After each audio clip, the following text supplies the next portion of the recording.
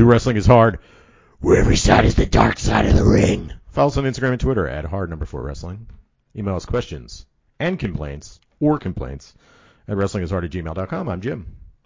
Brandon, hi. Hello. Brandon, you didn't join us for the event this weekend. What happened? You had something going on? What's up? Yeah, I was stuck out in the burbs for the weekend, Bartow, Pennsylvania. So we were hosting. There was a graduation party for one of Sydney's cousins that went longer than expected. And then I looked at my phone and I had a long text message to the group chats explaining that I wasn't going, and then I just was sitting there without the send button. So I apologize. It's pretty rude to just no call, no show like that, but that's what happened. Apologize to Chris, not me. I didn't notice. Chris, do you accept the apology? My internet's not working. Some lunatic with a 4x4 ripped the cable out driving across the back of my Yes. Driving across the back of my dunes. You want to hear that story? Listen to last week's episode. Why is he apologizing? I don't give a shit. Just remember, if nobody came, I wouldn't invite you anyway. So always remember that. If it was just you and I, you wouldn't have been invited. Yes. Chris, you're back from vacation. Let's hear some stories. Yes. You rip up any dunes?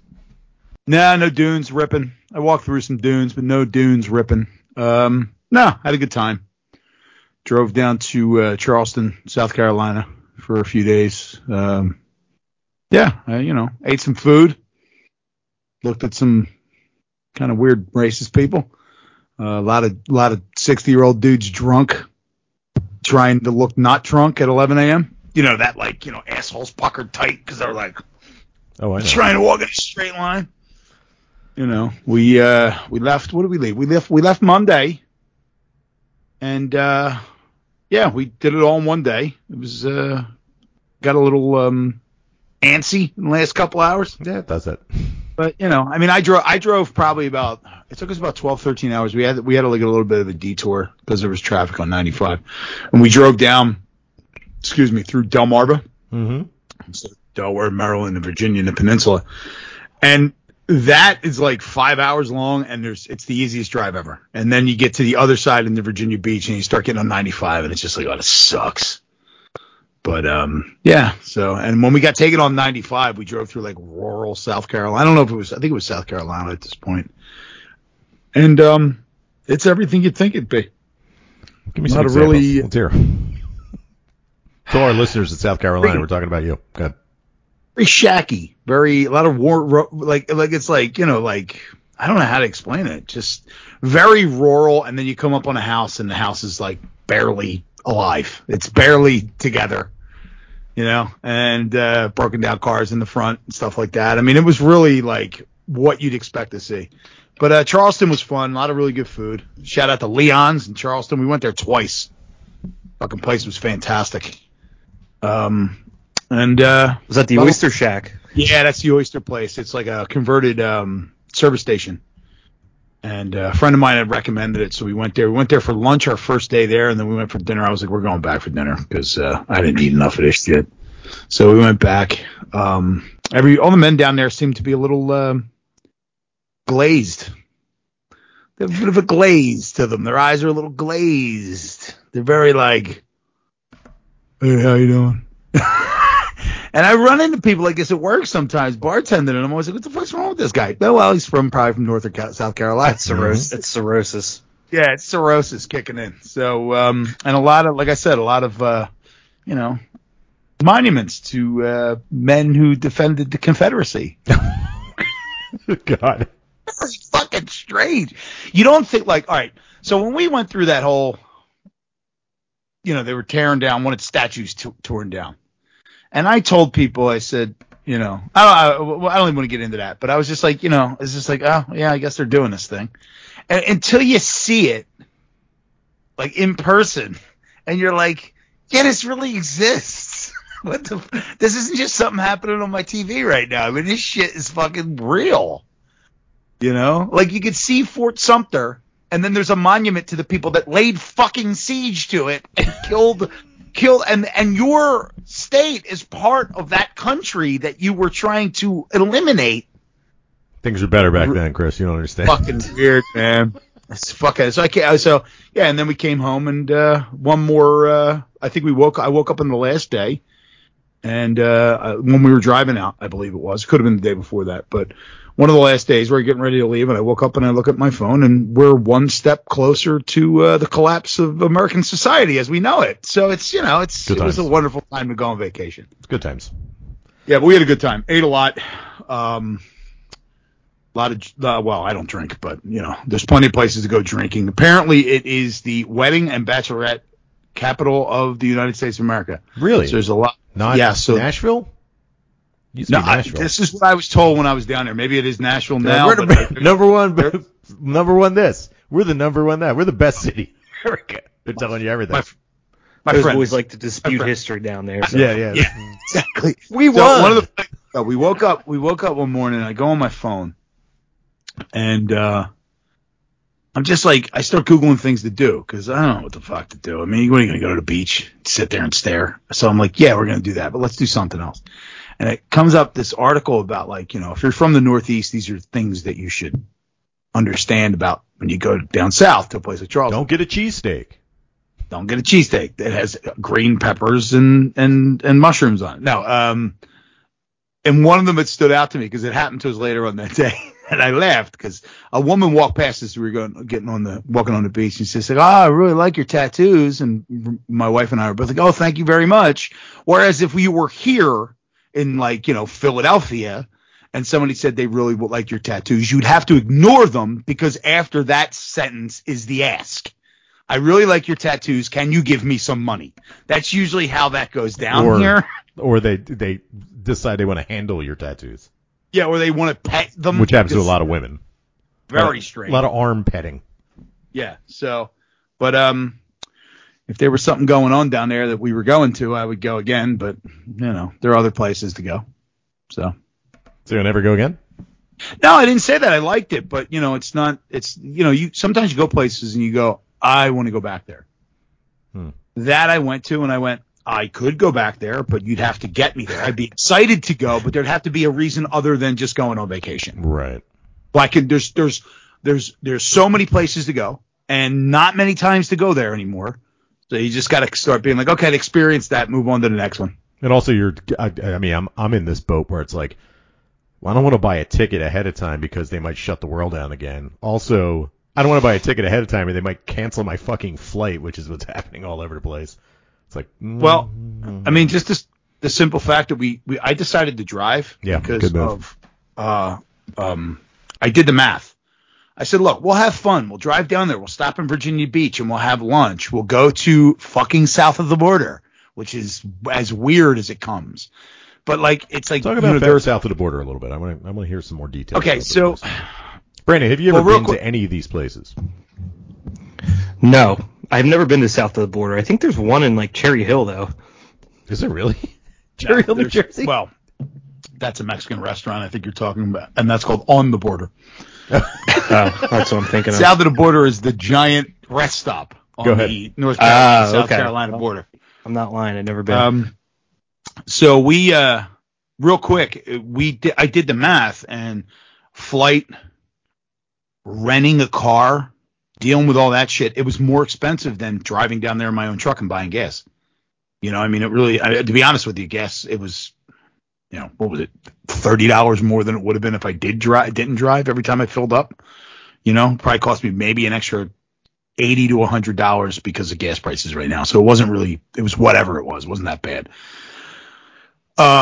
South of the border is this rest stop. Real quick, I'm gonna throw back and forth to you, okay? So first of all, I'm on their website.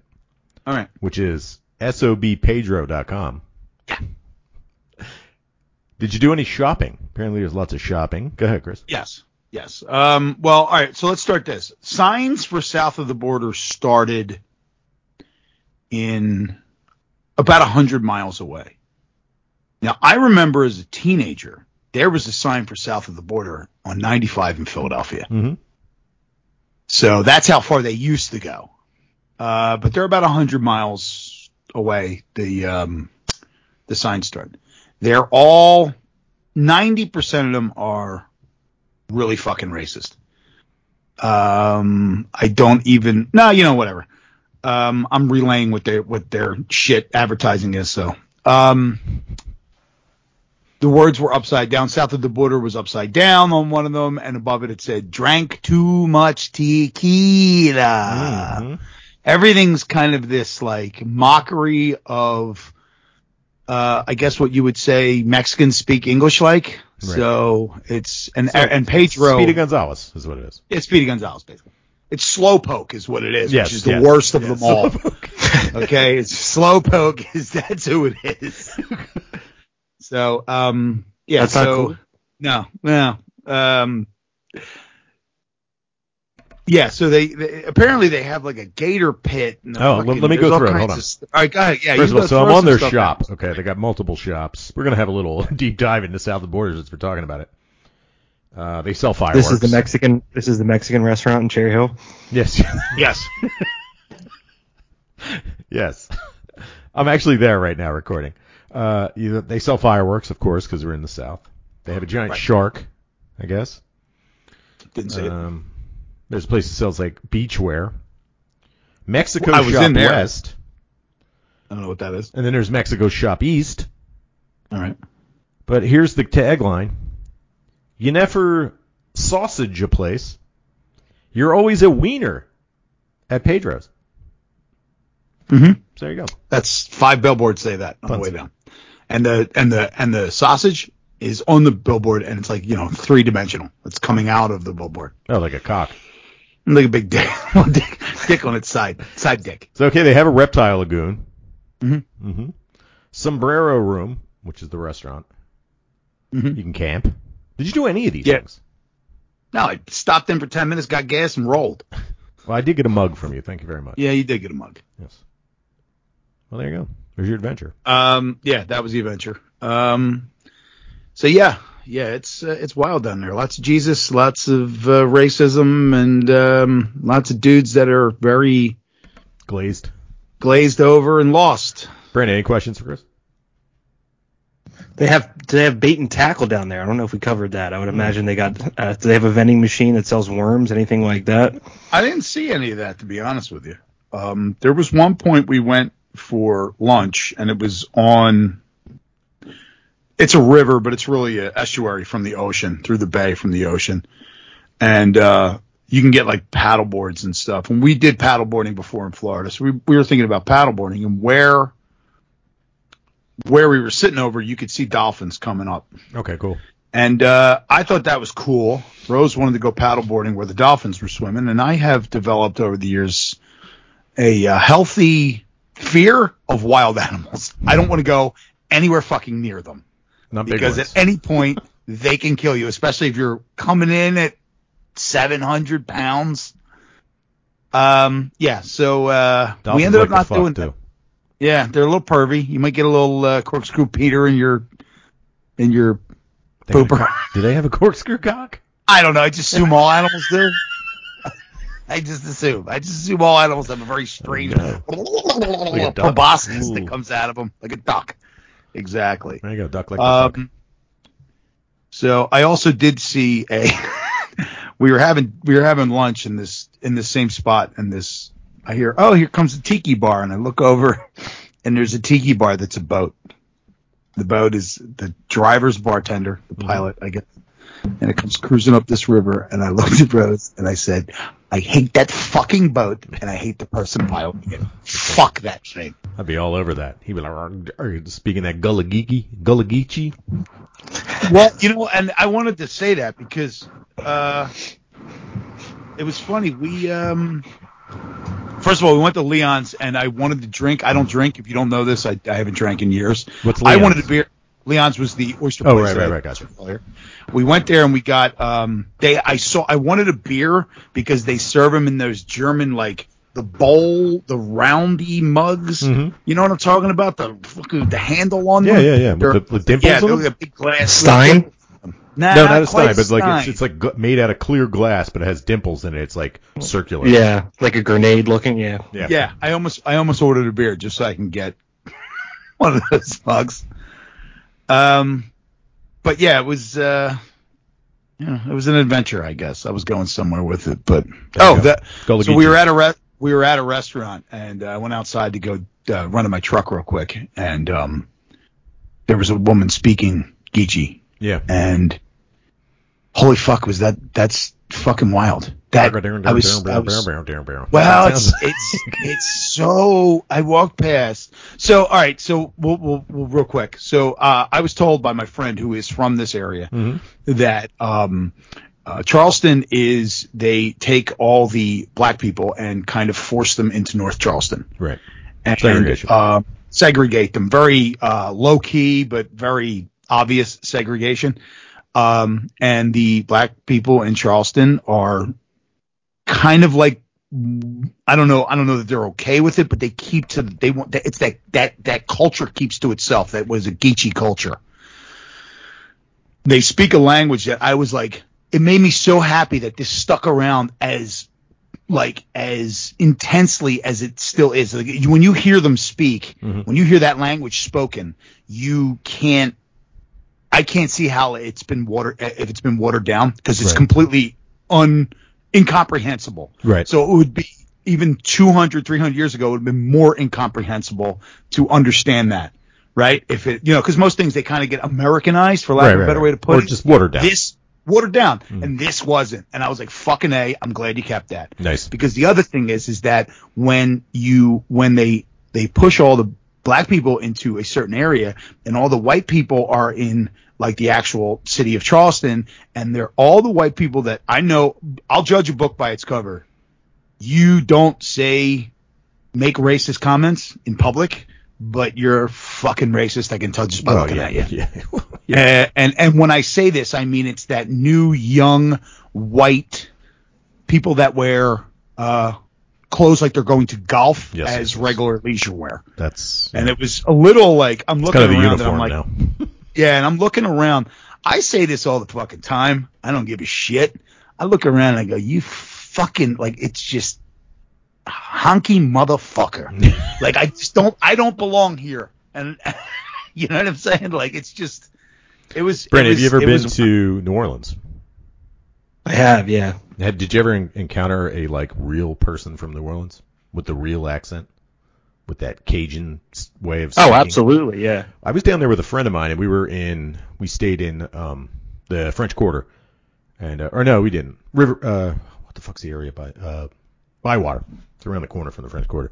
And we stayed there, and I was saying, like, dude, you wait till you encounter the actual New Orleans sound when you hear it, and he thought it was just like some, just a southern accent. And then I was like, no, wait till we hear it. When you hear the real one, you're going to be like, holy shit. And we had a cab driver pick us up, and he was yelling at me because I couldn't close the door in the nicest way possible. and my buddy was just like, I told you, he's speaking in that tongue. And I was just like, fucking, that's the real deal, man. It's awesome. I love it. Good. Well, yeah, you're like trying to make out how much of it is conjunctions that you've just never heard before. Right. And how much of it's just not English at all, but you kind of, like, if you think about it long enough, you know what they're saying. I was just like, I'm sorry, sir, I don't know what I'm doing. It's very funny, being condescending as hell, but being funny.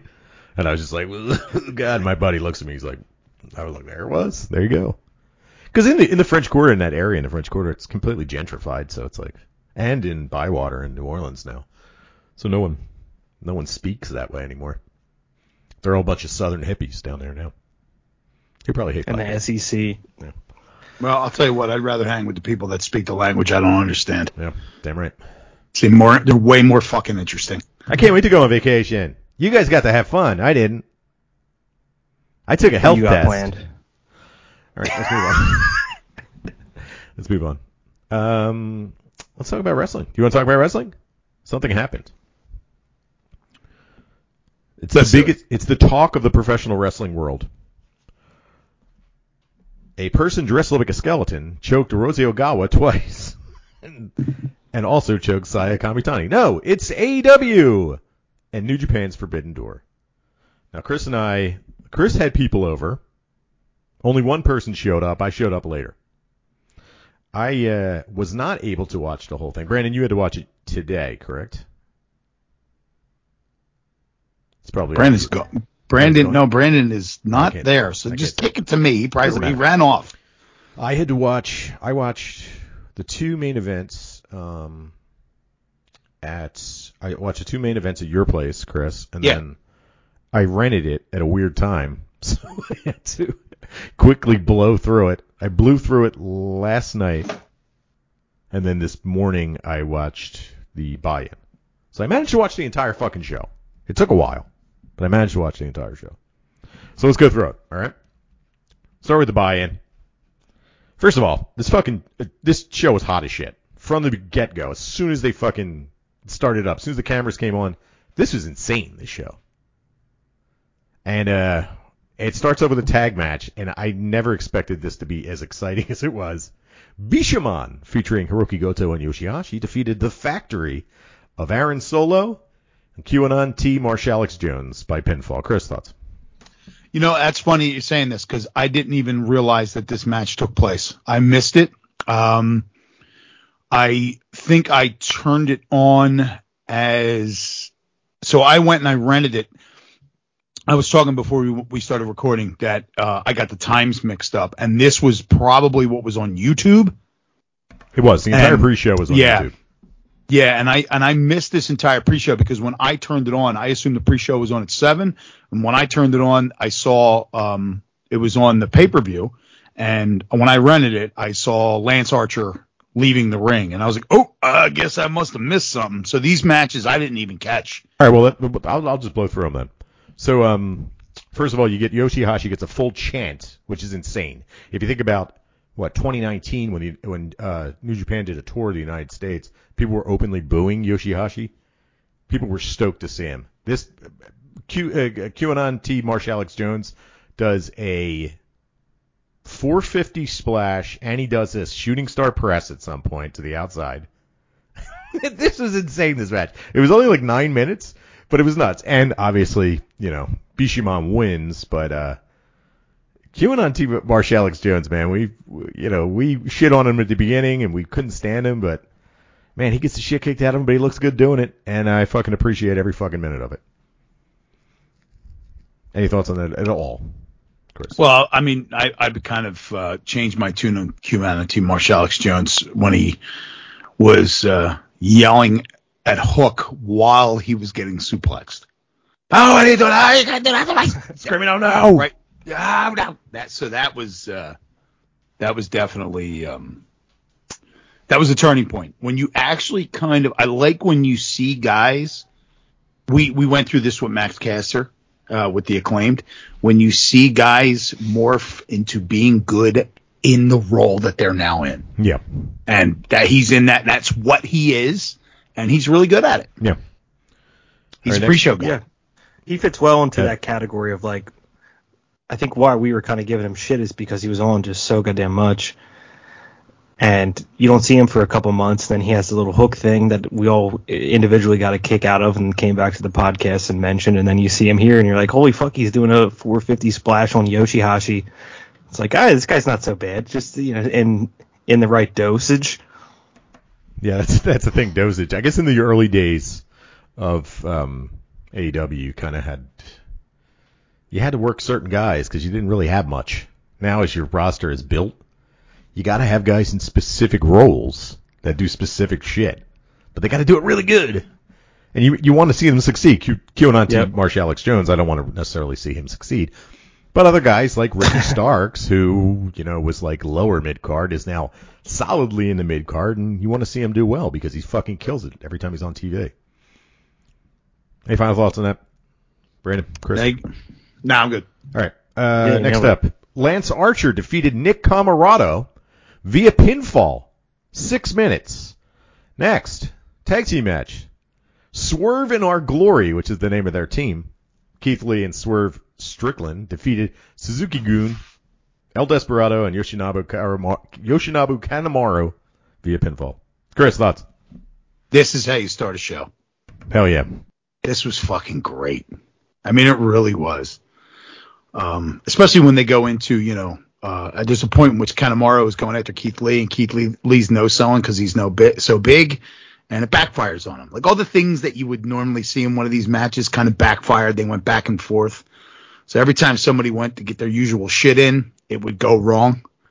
And we got to see Kanemaru spit whiskey in somebody's face, which is that's fantastic. I love it. It was great. I really enjoyed this. Brandon, did you catch this or no? Yeah, I did. Okay, good. Little bit of a spat in the middle between Keith Lee and Swerve. You can drop that, have it come back later. The classic high flyer, big man tag team, as old as time, works very well here. One of the many in this night matches where I'm watching and just going, this is so fucking bizarre that I'm watching these four people in the ring together, which is really the fun of this whole show. Dude, every time Desperado tried to do the number 2, I was like, oh God, I can't believe I'm watching El Desperado on fucking in U.S. soil. It was insane. Yeah, he's numero dos and Keith Lee, who's like 900 pounds. The fucking and Desperado's wild because like there's nobody like him. His mannerisms are so odd good. And great. Oh no, I mean this is a good thing. He is different than anybody I've ever seen. And you've seen a million guys in masks. That's nothing new, but somehow he does it different, man. There's something about the way he moves his eyes and his head. His eyes, and he's got the tassels on the back of his head, so he's constantly over-exaggerating his head back to side, so those tassels are flopping all over the place. But it works really well it's been done before with guys with tassels all over their heads in Lucha Libre.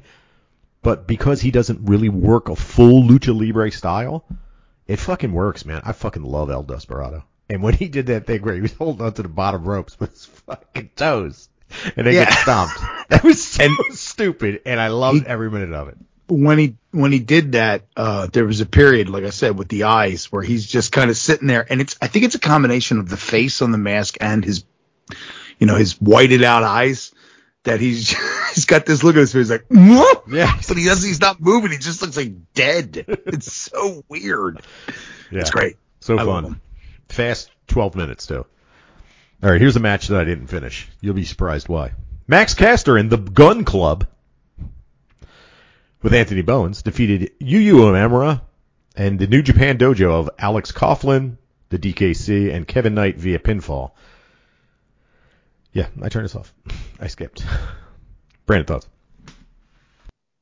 Yeah, here's a match where I saw it come on, and I'm just going to skip through this because in the podcast, if I really have to talk about it, I can just make something up, even though I didn't watch it. So here's me pretending that I watched it and making something up. Yeah, it wasn't that bad. Max Caster actually kind of had a funny rap at the beginning for what it was. Yeah, it was good. A little chaotic for how big of a match it was, but not too bad about it. How did Danhausen, Chris?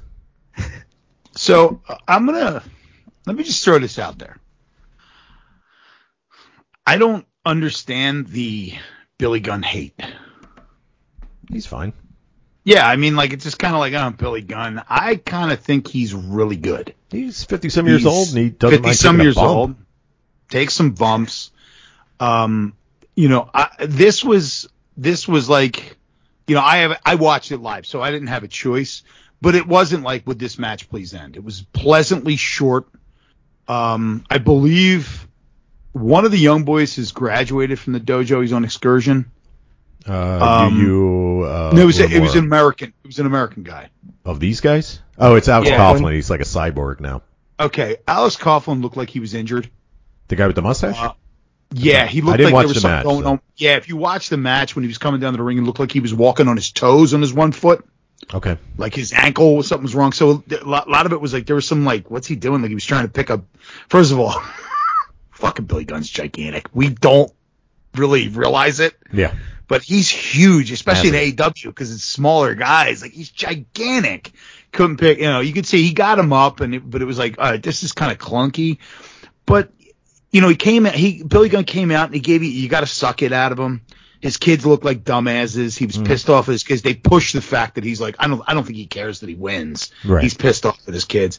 But, I guess it's like a way to get some guys on the card. We always say that, but and also push that storyline forward with his kids and the Acclaimed. But at the end, when they get the win, when Billy Gunn and Max Caster get the win, Billy Gunn usually pushes Anthony Bowens around. He leaves him on the bottom of the ramp, and I think he did it on accident. Anthony Bowens going, what are you doing? You're going to push me. And then he turned around and wouldn't come back and push him. So they went through a little thing, which is kind of like one of these things that probably wasn't supposed to happen, but it happened on accident. It was kind of funny. Right? But we just got done talking about it. So it's like, the Acclaimed are in that spot where you see them. They're in the spot that they belong in. They're very good in that spot, but you don't have Anthony Bowens. And now the Gun Club, like them or not, are falling into that same category where this is the dipshit heel tag team that look like assholes all the time. So if this is what you're going to do with these guys, then this was the perfect way to do it. You involved Danhausen, which I don't get, but whatever. It's not for me then. But I don't have any hate. Obviously have much too specific an opinion on a match that really didn't fucking matter, but I didn't hate it. Well, it's good that they got all the young guys on the card. It puts over the New Japan Dojo, and maybe people will watch Strong. I still won't watch Strong, but whatever. Yeah. All right, main card. Here we go.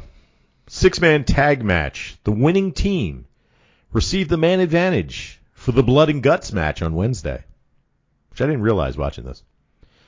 Minoru Suzuki and the Jericho Appreciation Society of Sammy Guevara and Chris Jericho, with Ty Conti, defeated Eddie Kingston, Shota Umino, and Wheeler Yuta via pinfall. Brandon, thoughts? Suzuki coming out and Kazumi Inari being already that over was encouraging to me for the rest of the night with that crowd, because this was kind of like right when I'm starting to pay attention, my first time through it. I love Eddie Kingston, who really can't get any more over, pulling his shirt off as soon as he sees Suzuki getting tagged in. That spot was awesome. Then no selling the chops. Chaotic towards the end. That's pretty much all I got on this one. But Chris, good. So one of the problems here is that once they announce what the stakes were in this match, it's essentially Blood and Guts is the original name for War Games. So it's a War Games match, and the babyfaces never have the advantage, ever. Mm-hmm. You need that 2-on-1 heel babyface thing to get that match really going. So you kind of know what's going to happen. I mean, it really didn't matter. Honestly, did we not know what was going to happen with Shota Umino in the match? Oh, yeah, of course. Right. I mean, of course you did. Somebody's got to eat the pin. I love Suzuki. He's one of my favorite wrestlers. But it's getting to be the same thing every time. It's cool to see him. It's cool to see him on American television. I love it. But, it happened, and we moved on. I really don't have much more. I don't know. I disagree with you. I mean, I fucking love this match. I thought it was great. I liked it. I just don't. It didn't really ring any bells that made me really I enjoyed it. I watched it. It was a good match, but I don't have any. Shota Umino looked fantastic. He looked like baby Tanahashi out there. He's got the colorful pants on and the whooshy hair. This was he did. His ahead, jacket was sweet, and I should just say, I thought this whole card was a lot of fun. We'll go through them all one by one, but I don't have a bad thing to say about any of this. So this isn't my typical blah, whatever. It was over. No, these are all fun. I'm just not going to shout that out. So. Oh, don't worry. I'll have bad stuff. Let's move on. 3-way winner takes all tag team match for the Ring of Honor Championship, whatever the fuck that is, and the IWGP Tag Team Championships. FTR defeated the United Empire and Roppongi Vice via pinfall. Brandon, thoughts? The United Empire tag team, they just look so fucking unique, even coming out to the ring. I'm trying to take this in partially, imagining I haven't seen much of any of these guys before, or this is my first opinion of them. When you see Jeff Cobb and Okan come out with a question mark over his face that's moving whether he lifts his head up or down, you're just anybody, whether you're 6 years old or 50 years old, you're going, what are these two up to? What am I not watching that I could be watching that these two are on, which I think is strong. And there's strong performance throughout from there. You get to see Jeff Cobb flying all over the place. I don't know if Harwood actually got hurt or he had to just take a shit in the middle because he looked fine when he came back. He had that little piece of tape over his shoulder, which maybe Chris can explain to me what that does, because it seems like it shouldn't be doing anything. And I am not a doctor, so my just looks like something that you would be wearing. My non-medical opinion is I would never put that fucking tape on me anywhere. It makes no sense. But I don't know. Kinesiology tape? Yeah, I don't know if that works. I never. My wife does some powerlifting, and her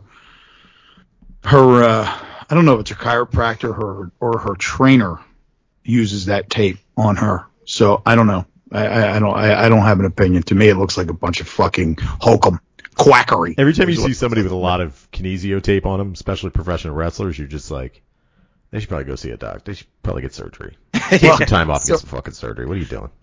So I used it. I tried it a few times, and my greasy skin, the shit just falls off after a while.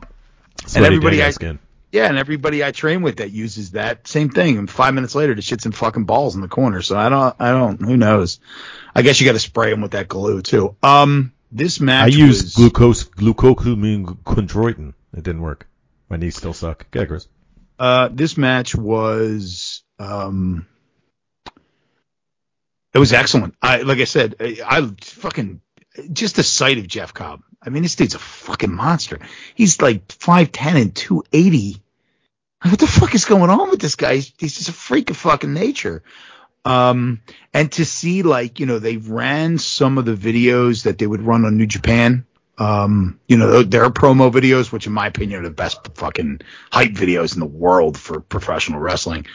And they show you that you saw the like underneath shot of Great O'Connor where he's got all his gear on. It's like, who the like if you didn't know who this guy, you'd be like, what the fuck is going on with this dude? He looks cool. His presentation is fucking cool. Yeah. He's another one that we were just fucking shitting all over, and then we got miniatures of him bought for us. Now we love him because we can play. We saw the movie, bought the toy. I could say I was there from ground zero. I'm usually wrong, but what was? But have we figured out who the bald guy is and which one's the bald guy in Revival? It's or FDR. Dax Harwood. Dax Shepard. I'm guessing. Dax Shepard. The bald guy. Rosario Dawson. I looked at my friend was here with us, and I looked at him. I was like, he's awesome. Yeah, he rules. I wasn't quite sold on him because they kept pushing him into these characters in WWE. Oh, when they were shaving their backs? Well, they should bring that back. Even before that, when they were in NXT, it's like they were pushing them so hard into this tough guy. Like it was like, they were just so over the top with it. With this, they're old school and they're tough and they're old school. They're a throwback. Yeah, and they're a throwback, and it was just I wasn't buying it. And then once they just kind of settled into who they wanted themselves to be in AEW, now it's I'm buying the whole thing. And that dude can work his fucking ass off. Yeah. So I really like this, and I love the belt collector. I love the teams or the guys that have like Ultimo Dragon style. He's got belts on his arms, belts on his waist. He's just going around the world collecting the belts. It reminds me of like, back in the day, boxing. Mike Tyson would have 3 belts. Mm-hmm. You know what I mean? Like the champion would have all 3 belts. That was like, you got to go around, you got to fight everybody and take all their titles to be the best guy. Because if you don't have all of them, yeah, you're great. But are you the best? We don't know. There's still another guy out with a title. You got to go fight him and get his too. Right. So I'm a big fan of that whole concept of going to different places and collecting all the belts. I think Zack Sabre Jr. pulled it off the best years ago. And Ultimo Dragon, I already said. Brandon, to your point, I definitely I didn't watch this match live, but when I stopped off to see Chris, he and the guy that was with us were they were kind of like, I think he was really hurt. Watching it, knowing with their interpretation what it was, the way that the match was laid out, I don't think he was hurt. I think it was all for show. Because O'Khan and Jeff Cobb knew exactly what to do, which was beat the shit out. Like, there was no hesitation. They were like, take him in. Unless they're excellent workers.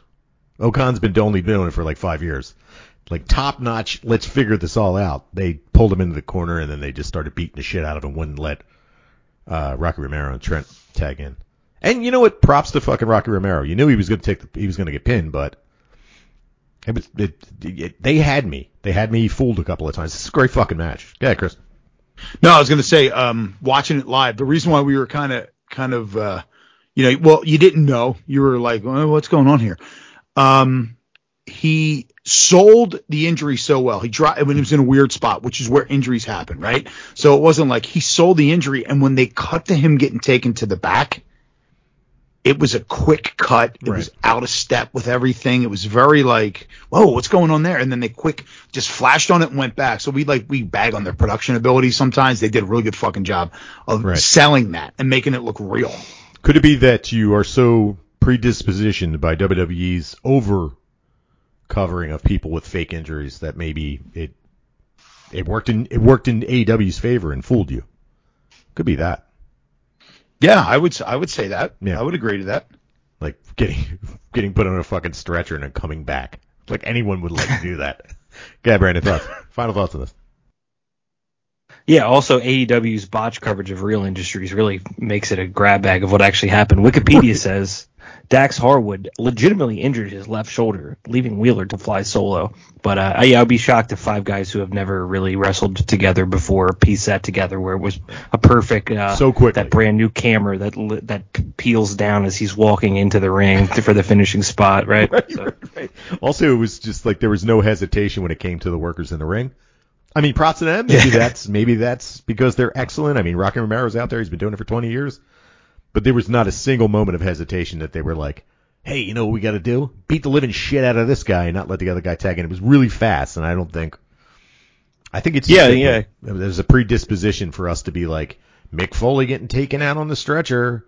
Mick Foley's coming back. And then they've done it every single time anybody's fake injured in WWE for now 20 years. You know what I mean?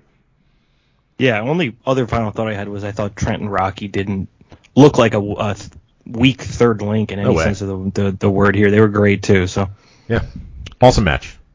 Can I just add real quick? I just looked it up. They're claiming that he had a separated shoulder, but and it was a tweet and it said separated shoulder, rub some tequila in it, you'll be fine. Yeah. So it was. I'm sure. But here's the thing, though. I've separated my shoulder. If you had to go, you could go. Right. You know what I mean? Like, depending on the severity of it. So it's like, even if it is a work, which it probably is, they didn't go overboard. Well, we're going to get to a separated shoulder. We can do that. We're going to get to a match later where someone actually got hurt. So we'll compare the way it was handled between the tag match and another match. All right, let's move on. All right, sorry, Brandon. Final thoughts. No, I'm good. I gave them to you.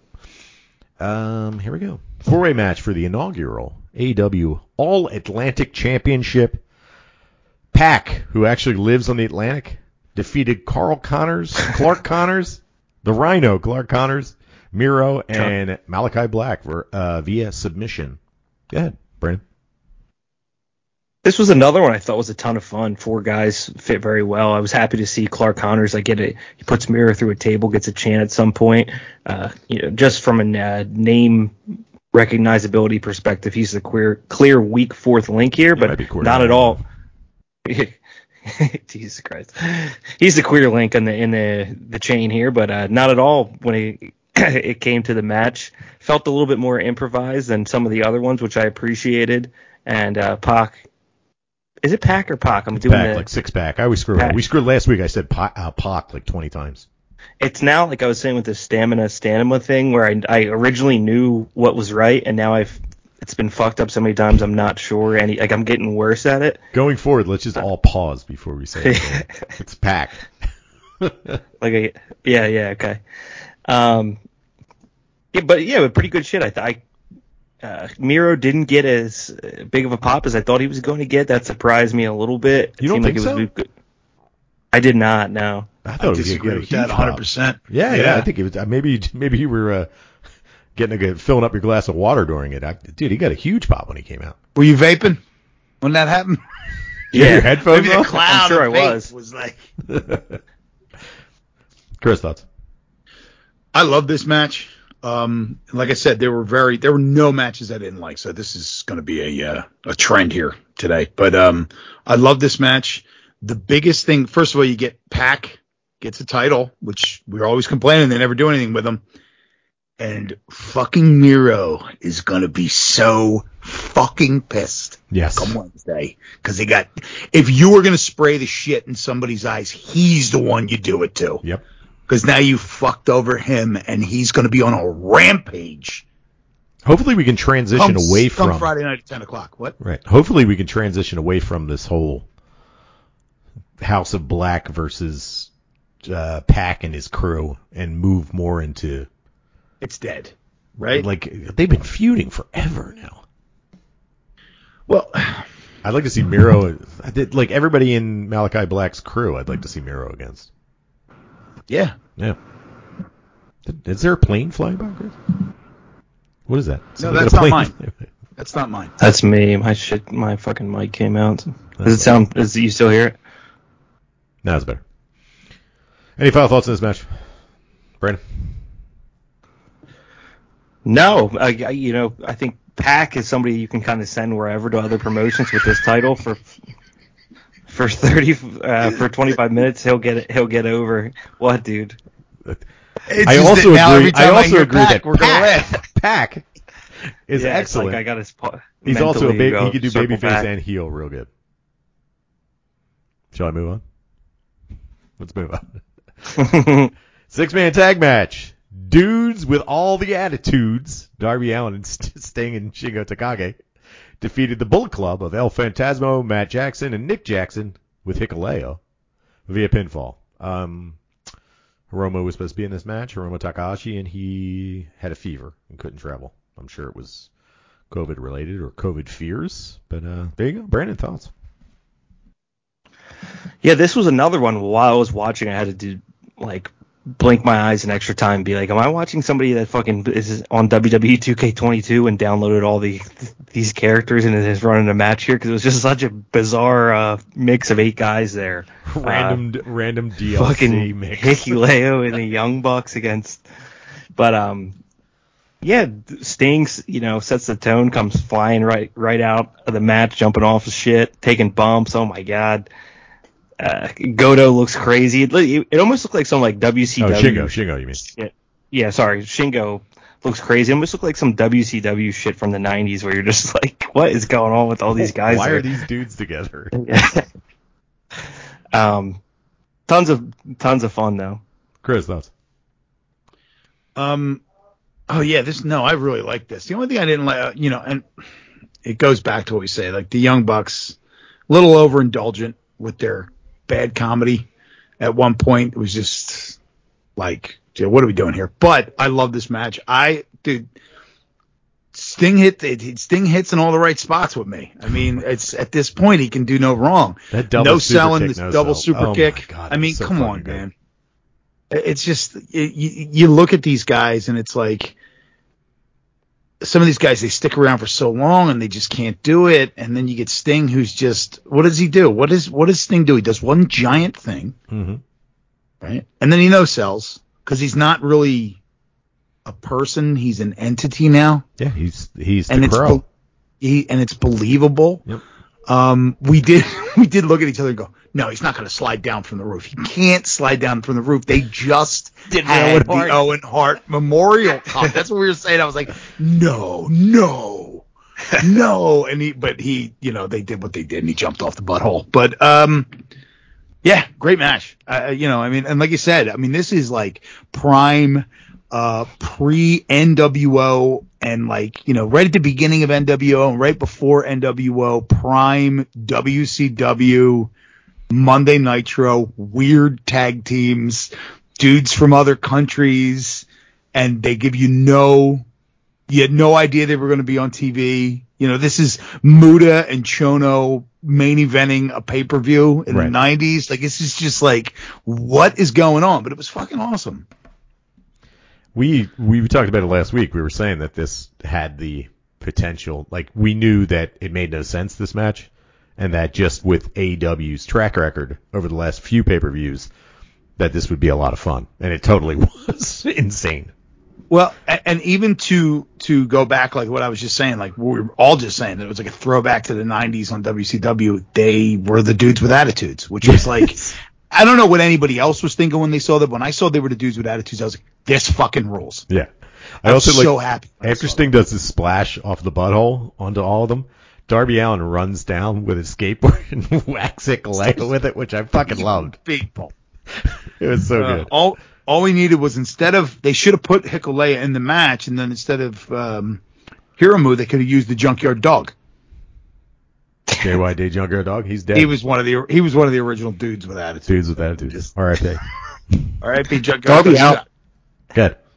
Darby Allin got blasted too by that double super kick. I was like, oh geez, they really laid into that one. I guess they've been waiting to get a hold of that guy for one reason or another. There's a couple times where you're looking at Darby Allin and you're like, Jesus Christ, how the fuck don't you get hurt more? Like, Jesus. Shingo looked great. That just Everybody felt like something happened in 2020, and they never got a hold of each other in the ring until that moment, and he kicked the shit out of him. Which is crazy. They mentioned it during the match. It's the first time they've been in the ring together. It's crazy in a match. The one thing I noticed about Darby Allin is that if you ever watch him, it's almost like, all right, my entire body is fair game, but I'm protecting my head. Yeah. Like he just throws his body to the wind, but he never hits his head. No, he's always tucked. He's good to go. Yeah. Good match. One way to go about it. Yeah. Singles match for the AEW Women's World Championship. Thunder Rosa defeated Toni Storm via pinfall. Brandon, thoughts? I fucked up and missed this one. This was a tough spot for them. Back half, front half, and I guess this is where I shut it off. I thought I had covered it all. So how was it? Yeah, Chris. I'm gonna agree with you. It was a tough spot, and I was kind of starting to glaze over at this point. I digested a lot. I think I am low key, kind of pissed off at Thunder Rosa because of that whole fucking situation with Marina Shafir the week before. I thought that was just like, I don't know. There's just, I think she looked great. That match was bad? Yeah, and she looked like she was sandbagging her the whole time. It was just like really odd. And I don't know. It was just, but I think it was more the whole pay-per-view ahead of it. You know, I had just seen all this cool stuff, and I just couldn't digest it. It was just too much. I was starting to glaze over at this point. Like I said, it was a rough spot for them. This was a good match. It was a very good match. The problem I had with it was that it had no one from the other company in it, and this is a company versus company thing. Tony, I always called him Tony Storm. Tony Khan. Once again, I put myself through the media scrum. And, I did it again. I do it. I'm in charge of that apparently. He mentioned that he tried to get Stardom women on this show. Stardom is under the umbrella of New Japan. Whatever the fuck they are. It's not Cyber Agent. What the hell's the other one? Bushiroad. But because of lack of visas, work visas, and because they had shows booked this past weekend, which we'll review next week, he couldn't get anybody to come over. So this was a tough spot. You know what I mean? Like, all the excitement was the clash between these two companies, and this is legit the only. I mean, I guess the Lance Archer match. I mean, he's both companies. This was the only match that didn't have any of that clash, and it kind of lost luster with it. If this was a main event on Dynamite, everybody would be going crazy for it. But because it was stuck in the middle of the show with no one from New Japan or anyone representing New Japan, then it kind of was a dud. Which Thunder Rosa looked great though. She looked like a corpse. She looked like scary. Yeah, there was like this dead-eyed look about her the whole time. I thought it was awesome. Let's move on. Singles match for the IWGP United States Heavyweight Championship. Will Ospreay with Australia Open, as Chris calls him, defeated Orange Cassidy via pinfall. Brandon, thought. We talked about last week. I had a feeling this would be like one of the more exciting ones of the night for the live crowd, and it definitely landed with that one. As good as anything I've seen from Orange Cassidy, if not the best. Once he kind of dropped a lot of the comedy shit, he looked fucking awesome here, which impressed me. And I gotta say, like, Will Ospreay, maybe I'm not valuing his fucking creepy sexual assault defending shit enough in this opinion, but I was like, dude, for one night under this lens, pretty exciting. You guys, you're doing move after move within 5 seconds, like just whizzing all over the place. So yeah, I think it landed pretty well, whether you like it or not. These two. I agree with you. I hate to say it. Speaking of whizzing all over the place, yeah, I hate to say it. I'm gonna piss all over. No, yeah, he's pretty fucking good, dude. He's a piece of shit, but he's pretty good. Chris, thoughts? Yeah, I concur. I don't really have much to add to it. It was pretty damn good, though. I enjoyed it. Is someone watching Seinfeld reruns in the background or something? What is that noise? Oh, that's we have Rose's uncle is over. Okay. He's doing. We're getting some work. We're getting some work done. Gotcha. So Frank Costanza's they're Frank catching up the upstairs. There you go. Yeah. Right. Yeah. Yeah, Chris, thoughts? Can you hear that over the mic? Yes, I can. Turn that just for a moment. Just for a minute. It doesn't matter. Thoughts on Will Ospreay versus Orange Cassidy? Like I said, this was good. Orange Cassidy is, Will Ospreay is like basically gotten to a point with me where it's like I'm believing it. It's not just flipping and no selling. The character's developed now, so very entertaining match. Two great wrestlers, and this was a good match. More importantly, Australia Open starts beating the shit out of Orange Cassidy. The music hits. One of the biggest pops of the night. Katsuyori Shibata shows up in his fucking workout pants. I'll tell you, for a tough guy, man, he cries every time the crowd freaks out for him. He came out on that stage. He started getting teary-eyed. He came down, started kicking some fucking ass, doing some Katsuyori Shibata shit. Then they put on the sunglasses. Brandon, go ahead. The brainless Shibata comes out. He felt the same way. He felt out of his body just like he did when his brain was removed. I like when he comes out, his shit just looks so old. I haven't seen a ton of him in New Japan, but that black background with the like almost like Always Sunny font. Yes, that shitty font that says Katsuyori Shibata. You're like, this looks like it's from 2004. It's an interesting thing about like Japanese presentation of English. The fonts are straight up out of MS Word. They're terrible. Right. Fonts are awful. At least they're consistent. Like his thing is to be very intimidating, and then he comes out and it's like this very graceful font, and he's screaming and crying. You're like, it's hard to get a read on him at first, but he did get a decent pop. Yeah. Chris thoughts? It doesn't help that he actually comes out to elevator music too.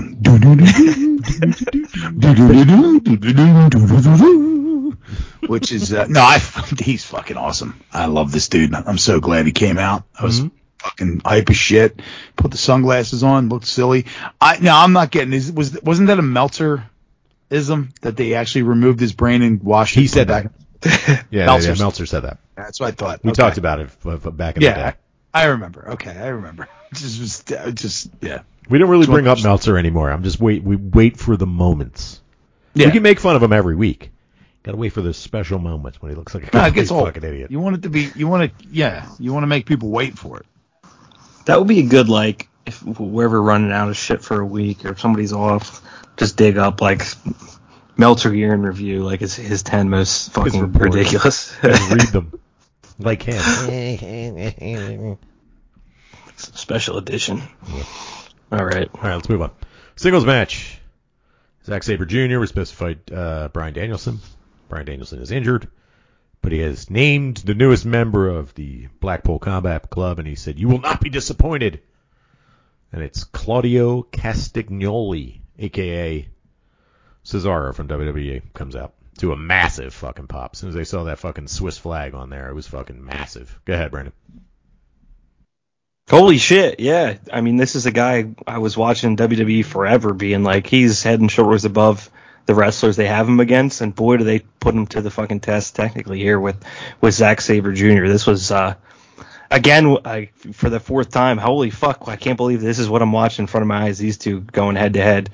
Name kind of sucks. I think it was his name before Cesaro. Yeah, it was. Don't love it still. Kind of sucks, but he's fucking awesome. I think if he stays in Blackpool Combat Club, that's moving right up to the top, solidified number one faction. Yeah, what the tag team combinations out of this are fucking insane. Chris, thoughts? So Claudio Castagnoli is his actual name. Yeah, it's his real name. It sucks still. But I don't think at this point you can call him something else. You can just call him Claudio.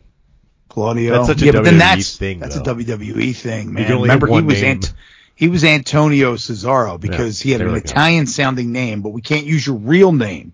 So, because Julius Caesar, no one from Switzerland, that place really close to Italy, has Italian names. Would have an Italian name. So, so anyway, this was I didn't consider it a surprise. I mean, it was kind of in the back of my head that it might not happen, but I was very happy to see it. It was a really good match. I fucking love ZSJ. He's awesome. This was great. He fits in perfectly. Castagnoli fits in perfectly. So we'll actually see what this dude can do, because, he'd never really be over because he has an accent. Yeah, well, that's what Vince thought. Yeah, right. I got to say, I do wish that they gave Zach or Claudio did sell a little bit more for Zach.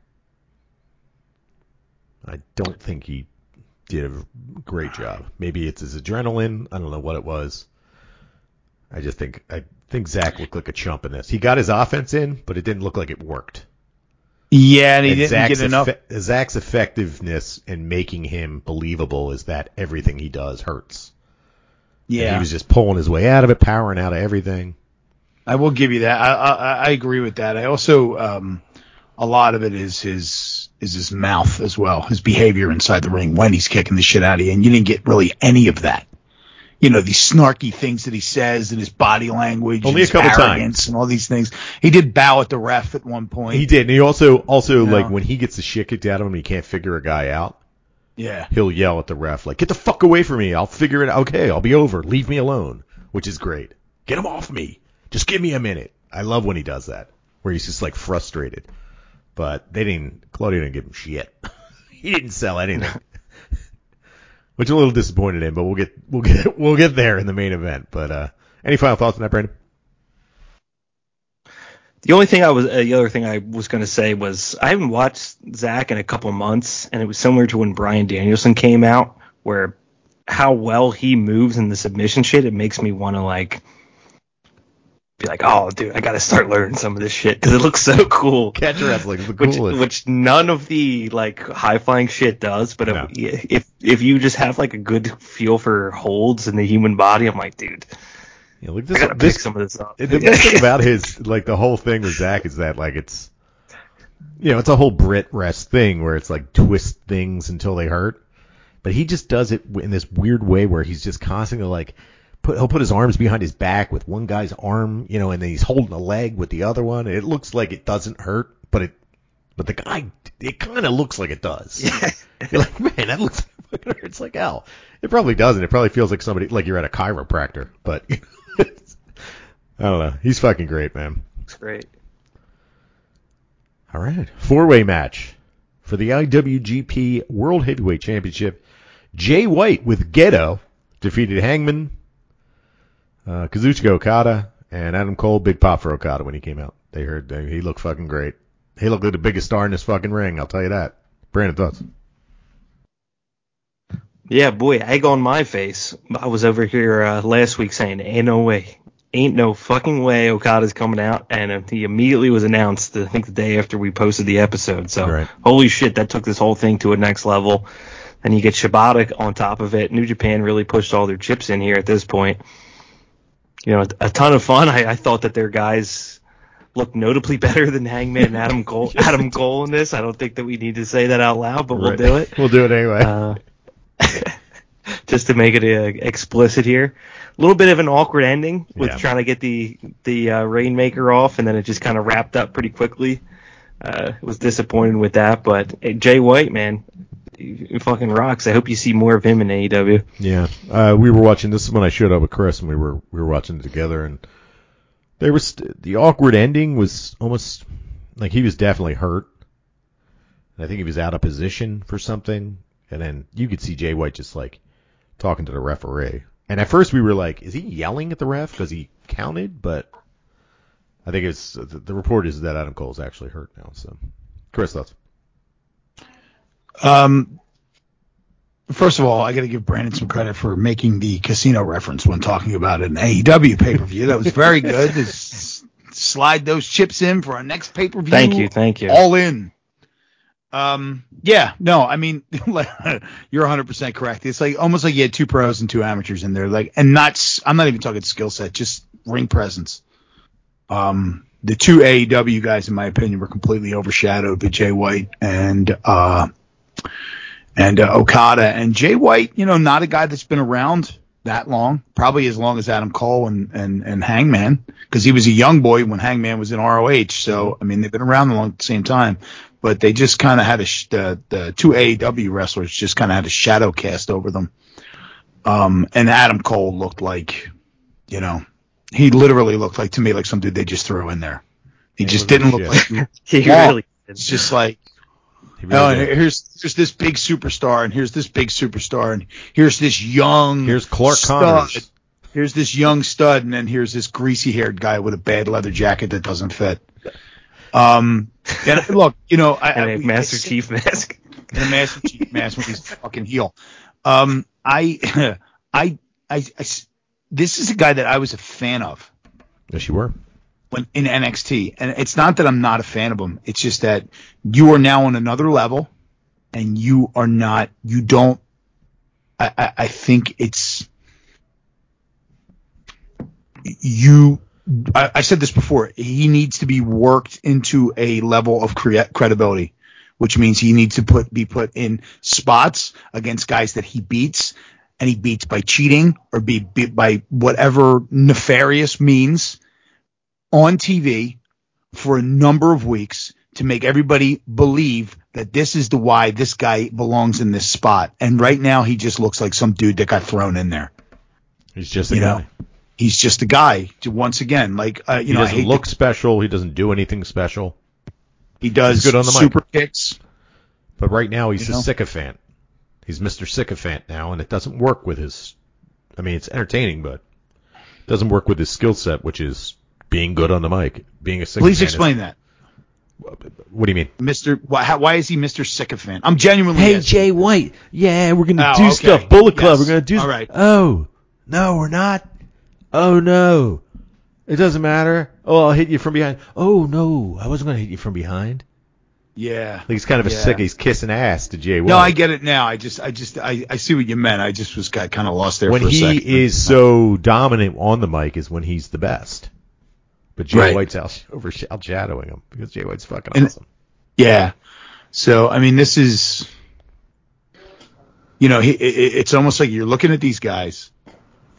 You can always, so you have, there's, I guess consider 5 guys that are kind of rolling together right now with that crew. And that would be the Young Bucks, and then Kyle O'Reilly and Bobby Fish and Red Dragon, and then Adam Cole. So you have those 5 guys. As a crew, they are right now, in my eyes, if you were to look at their body of work, like what they're doing week to week, they are the factory. They're 5 dudes who are silly. If you're looking at you're talking about their like what they're doing in the ring, or what do you mean? I just mean like the way that they're presented. Right. Right. Like, obviously they're, I don't want to, how do I explain this? They're not coming across as tough or dangerous, or that they could win. They come across like guys that should lose, but for some reason are winning. Yeah, weasels. Right, but they're not even shadowing. They're not even going heavy on the weaselness. Now, if you take the Young Bucks out, we all know that's their thing, right? So they can do that on their own. You take Fish and O'Reilly out. Look, say what you will, those 2 as a tag team is always entertaining, right? They work well as a tag team. And then you take, because Bobby Fish will be injured within the next month, you take Kyle O'Reilly by himself. Who's hurt? You knew Clairvoyant Chris. What's that? Clairvoyant Chris. I said Clairvoyant Chris. Who, Bobby Fish is hurt? Yeah. He's already hurt. Yeah. Take Kyle O'Reilly. You take Kyle O'Reilly by himself, and he's great in the mid-card. That's a dude that can wrestle and look great against anybody in the mid-card. If you had him beat up Q-Anity Marshall Alex Jones, it's legitimate and believable, and you would enjoy it at 25 after 8 on a Wednesday. But then what's Adam Cole? Like, right. It's almost like, I'll tell you what he's doing. He's going to be sitting on the fucking couch for the next few weeks. Well, with his injury, so. He's another one though. Like, we had this conversation because somebody was holding the sign said we want, or where's MJF? And we had this conversation. You miss him? Because I don't. Yeah, we'll talk about that in a minute. Yeah, but I mean, if you took Adam Cole, and you will, because now he's concussed. If that's what the problem is, you take him out of this roster for a few minutes, nothing is gonna fucking. I don't think change. it's a concussion. It's some muscular issue. I don't know what it was. Whatever it was, nothing's going to change. Nothing. Yeah. You're not going to miss him. He's not integral to the plot at all. Brandon, thoughts?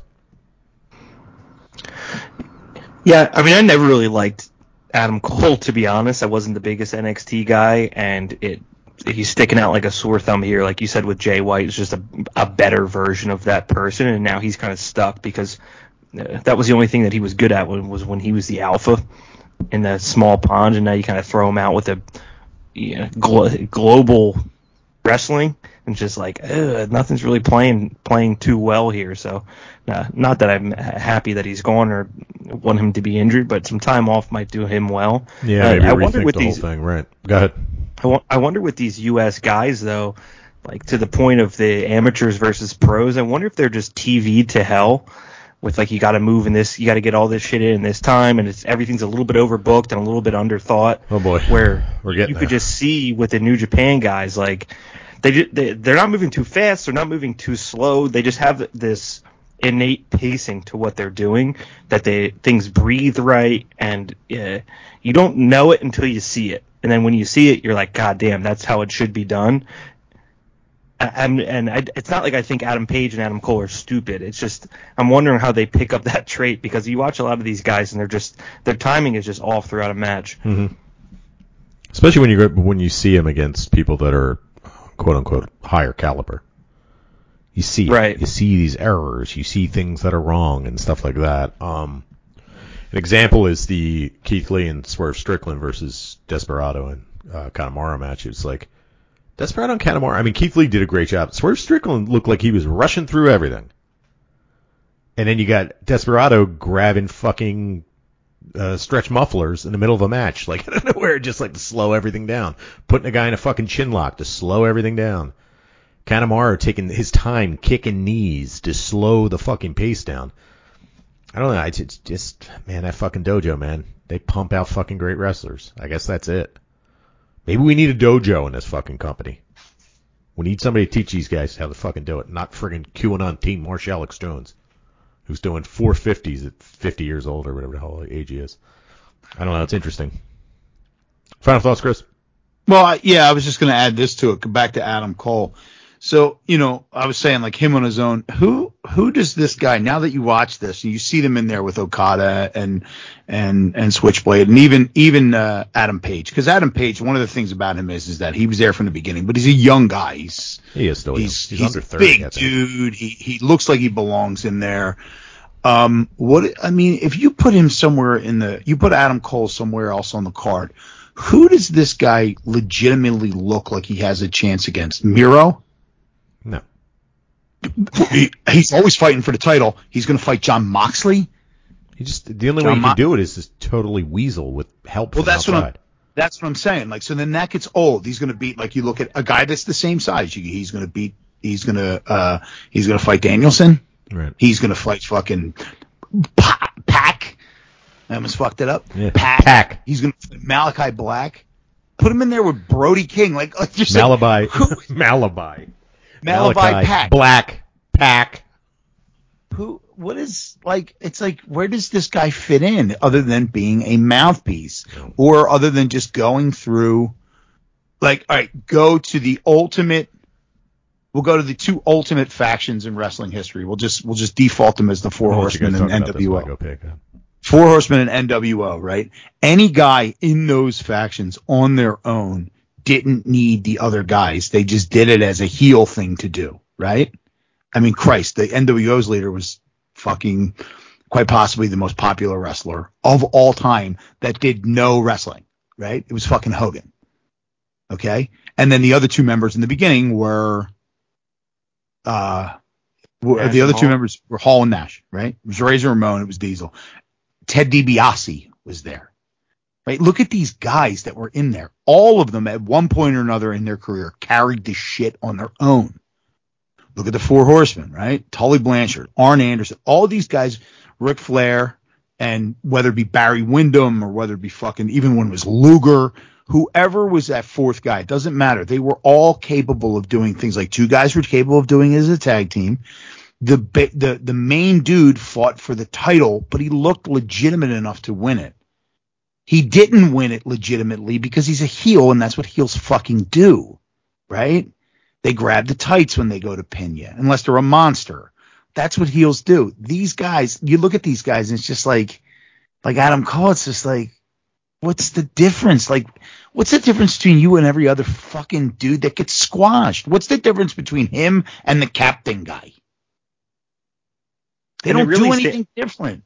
Like, you were the one that said this to me. You're like, right when I was getting into New Japan, you're like, the story is told in the ring, and that you said that's what I like about New Japan. And a card like this, someone like Adam Cole sticks out like a sore thumb because they practice none of that, and you can just see it pretty quickly in there. Yeah, the wrestling is secondary. The story's told outside of the ring. He's going to have to. I just don't. And look, he was better. He was really good in NXT. Number one, he got the mic time. He got the storytelling time. But number two, he didn't look like fucking some limp ass dude fucking showing up at a wrestling show and taking his shirt off. You know what I mean? He had to look good. You gotta fucking look good. You got fucking millions of dollars worth of equipment to use every day. You're gonna have to explain why you're not using it. I don't know, man. And the Master Chief thing. That's still the Master Chief things. I was making a point that when you look at the two, like if you look at the NWO or the Four Horsemen, every member of those could hold their own in a fight. They all looked like they could. Yeah. Right? Even Buff Bagwell, get that deep. That dude was legit he was an up-and-comer before he went heel. Right? I don't know. It's just... Well, he's hurt, sad. So hopefully it gets better. That's all I got. All right. Singles match for the interim AEW World Championship. Jon Moxley defeated Hiroshi Tanahashi 18-20 via pinfall. Brandon, thoughts? Yeah, positives. Talk about pacings. You know, they start off elbow, collar, tie up, bring it back, slow it down. This is the fucking main event. These are two professionals. Tanahashi can work with anybody. I'm, again, just blinking my eyes an extra time being like, I can't believe that I'm fucking watching this. It reminded me a lot of the mid-card Wrestle Kingdom U.S. wrestler versus great New Japan wrestler matches that we get. Not mind-blowing as a main event of a pay-per-view. Tons of fun. Moxley bleeding all over the place. Tanahashi almost got finished a couple times. I think Aubrey Edwards held off on one. She didn't want to fuck up the main event because he was a little late on one of those 3 counts. Enjoyed it. You know, happy to see it. I wouldn't say that this like blew me out of the water though as a main event, but fucking awesome. Yeah, I rewind 3 months and we're saying there's no way we see Tanahashi in AEW anytime soon. Right. We're already there. So tons of fun. Don't want to say a bad word about it. I think that there will be more to come. Not like a mind-blowing main event of a pay-per-view. Chris, those. Yeah, I would agree with you on the fact that maybe it wasn't mind-blowing. I did enjoy it. I mean, it was definitely a good match. I was very happy with it. It wasn't a barn burner, but, you know, it told a good story. I think that the story would have been told a little bit better had CM Punk not been injured. I think CM Punk is a better storyteller through actions in the ring than Mox. Mox is, you know, he's a wild man. Let's take that aspect of it and just take that out of it. Because I think this whole pay-per-view was built around Tanahashi versus CM Punk.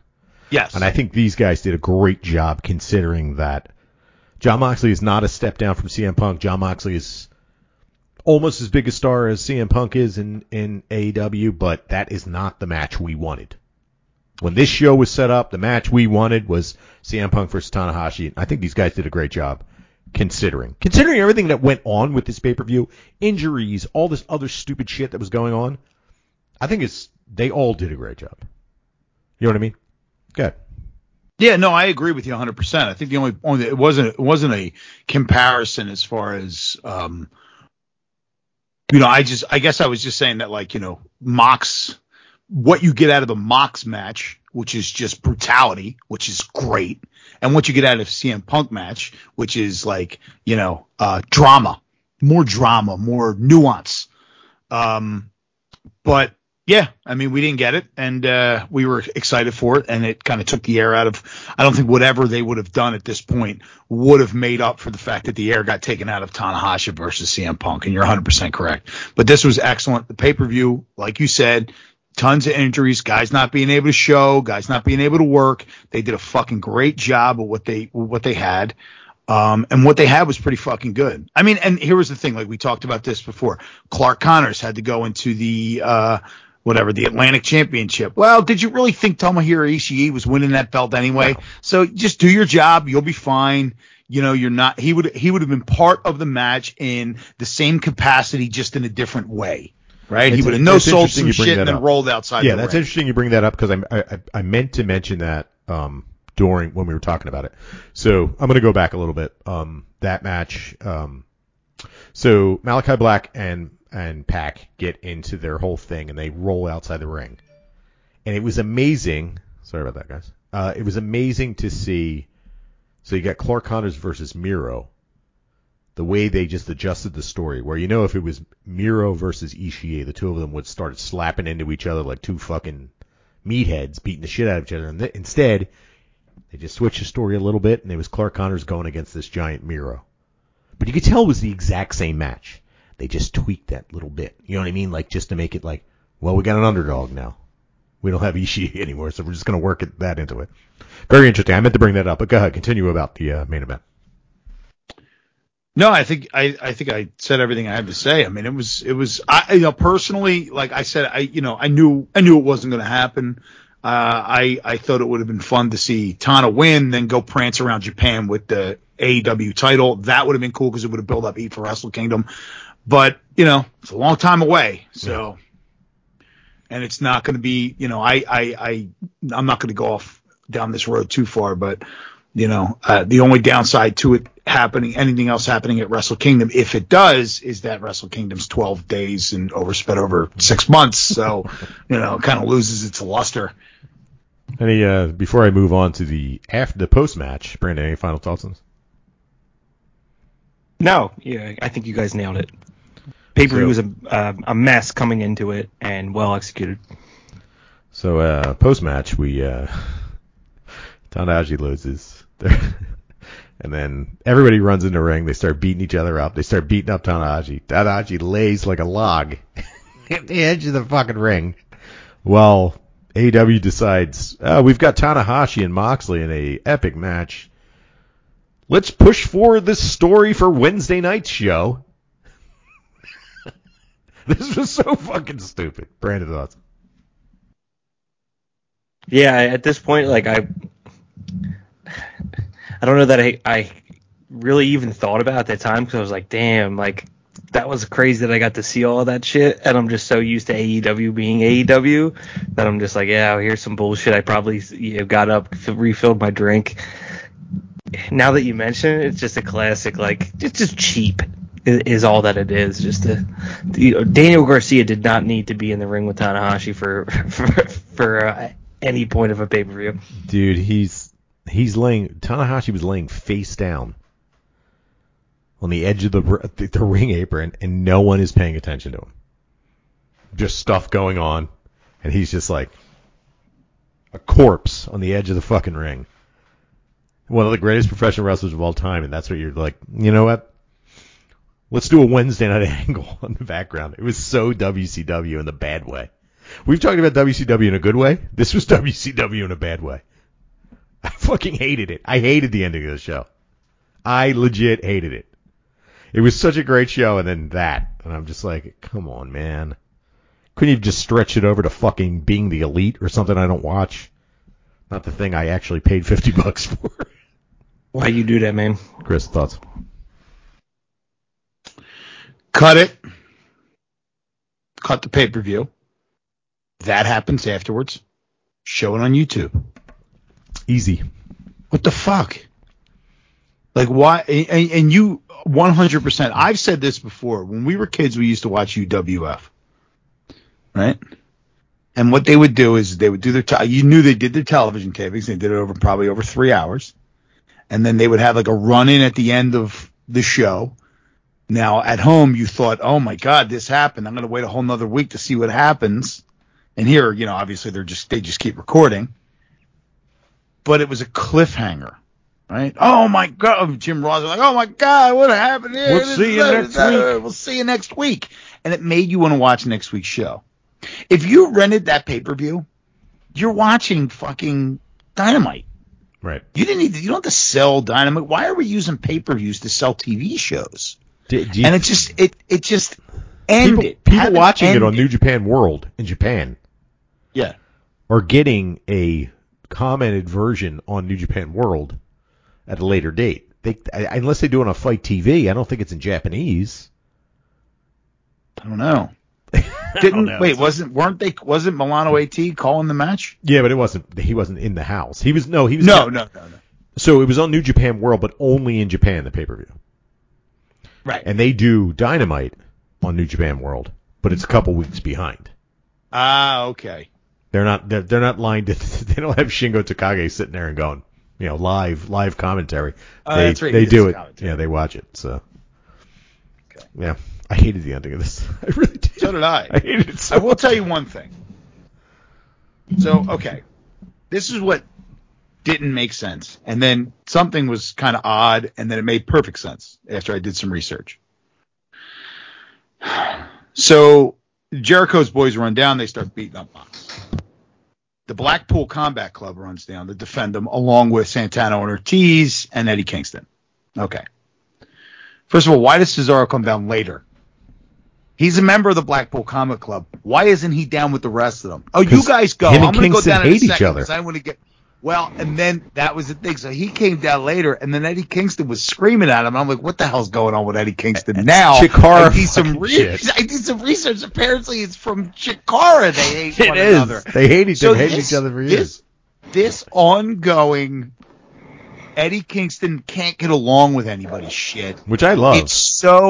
It's so great because it's like, you remember when, Danielson was giving him shit and CM Punk was giving him shit and all these guys, Samoa Joe apparently used to give him shit. So there's going to be a problem with them at some point. Yep. And it's like, oh, wait, this guy that everybody loves is a fucking asshole that can't get along with anyone. Well, it's so great. There's also the theory that it's Daniel Bryan is such a fucking dick that he only recruited Cesaro to piss off Eddie Kingston. So there's that angle. So it's not like Cesaro, storyline. It's Claudio. Oh, sorry, Claudio. So there's also that Calzone. Yeah, Cesaro, Batman, Calzone, Caxton, Nioli. So there's also that. So you have built-in stories for these guys, which is kind of fun. But yeah, we were watching it live, and it was like, Jesus fucking Christ, why is he screaming at him? And then I found out it was, Chikara shit. I don't know. Yeah. Great pay-per-view. Bad ending. But great pay-per-view. Even if you didn't know, even if you couldn't find out that it was Chikara shit, it was par for the course, right? Eddie Kingston, your boys come down to somebody comes down to save everybody's ass with you. And then after it's all done, you got a problem with him. I don't like you either. I don't like you even though you punched that guy for me. I wanted to punch him. You let me punch him. Love it. Brandon, final thoughts on the pay-per-view? It also plays very well at the surface level. Oh, Jesus. What's going on with your mic? I don't know. Do I not sound good? You're good. You're good now. Little crackly. Good. It also...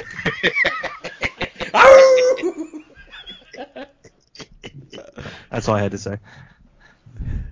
It plays very well at a surface level with like the Yankees shit too. He always says all this New York Yankees. He's wearing Joe DiMaggio shit, and it's like that's very 2022 Yankees guy. Yeah. Of just being like, no, listen, buddy, you don't know anything about New York. I'm better than you guys. Meanwhile, nobody cares. They're always fucking losing. 2022, so it's like. Yeah, stuck on you just make fun of him and just be like, yeah, you're only stuck on 23 championships. Hey, most of them happened the first half of the World War II. Barely happened when they got 20 of them. All right, so let's real quick. We'll talk about coming up for next week. Now, this is always fun when I forget to open it. Then I have to find it. Here we go. All Elite News now. Let's go with Sport now. There we go. No, that's wrong.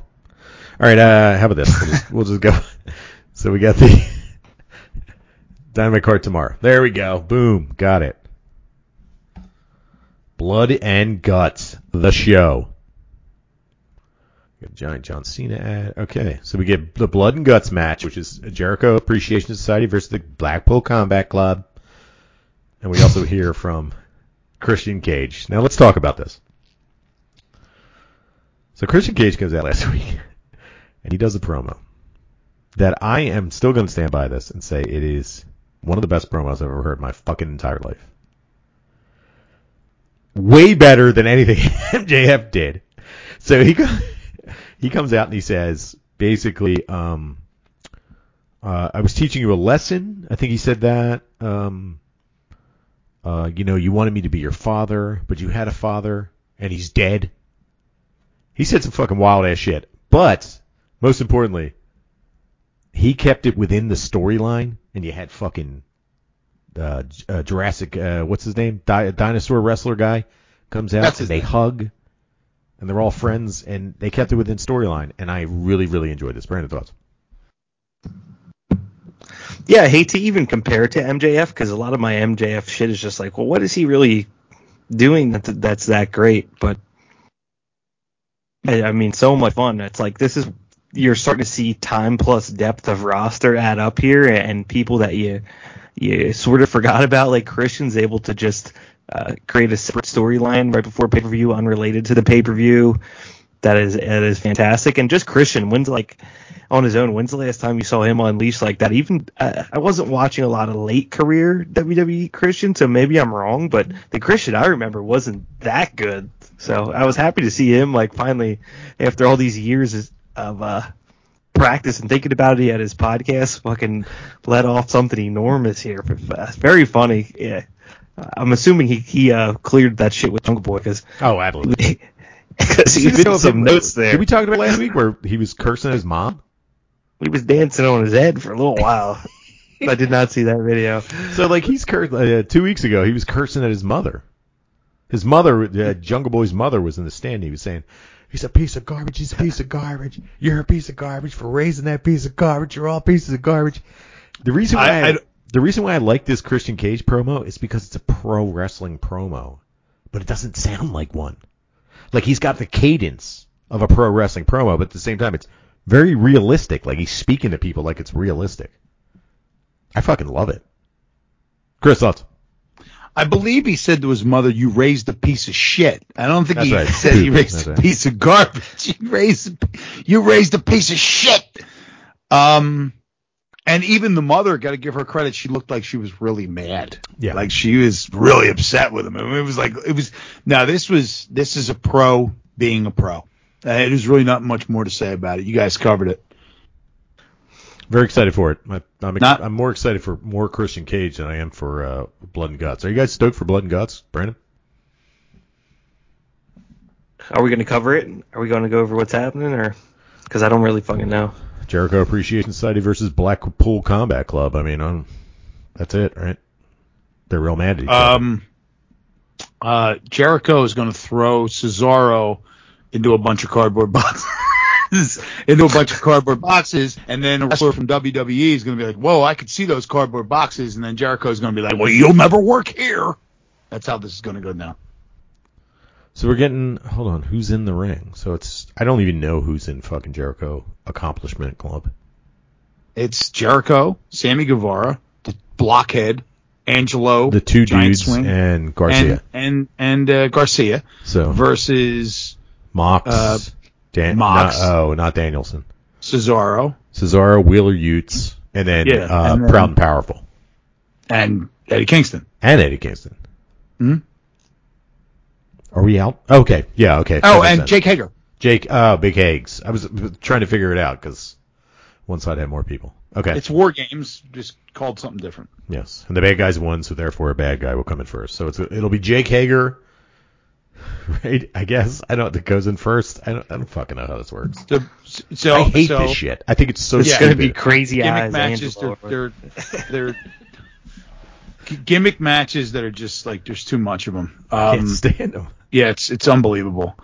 Babyface and a heel will go in, and then a timer will go off, and then a heel will come in. So it'll be 2-on-1 for a while. 2-on-1 for 2 minutes, and then a babyface and the match doesn't start until you get everybody in there. Okay, so I know what it's going to be. So it's going to be 2 bad guys versus Eddie Kingston for a while. Probably. Right. He's probably going to be like, they're probably going to go to send somebody in the ring. No! I'm going first. I don't need your help. And he's going to be the one that loses. I hope. That's the only way that this works for me. Is if that no matter what happens, Eddie Kingston takes the pin, and they all blame him. We do love Eddie Kingston, listeners. We do love him. Oh, listen. Yeah, but I mean, this is the way it works, right? This isn't like I want to see him lose. I want to see the Eddie Kingston story of shitty behavior and toxicity and just being a dick and just like, not being able to control his emotions. I want this to just keep getting told and told and told, because this is probably right now subtly one of the best stories being told in wrestling right now is fucking Eddie Kingston's behavior, because it's super realistic. Absolutely. He tried to burn fucking Jericho alive with a fucking gasoline. One of the greatest moments. What appears like gasoline.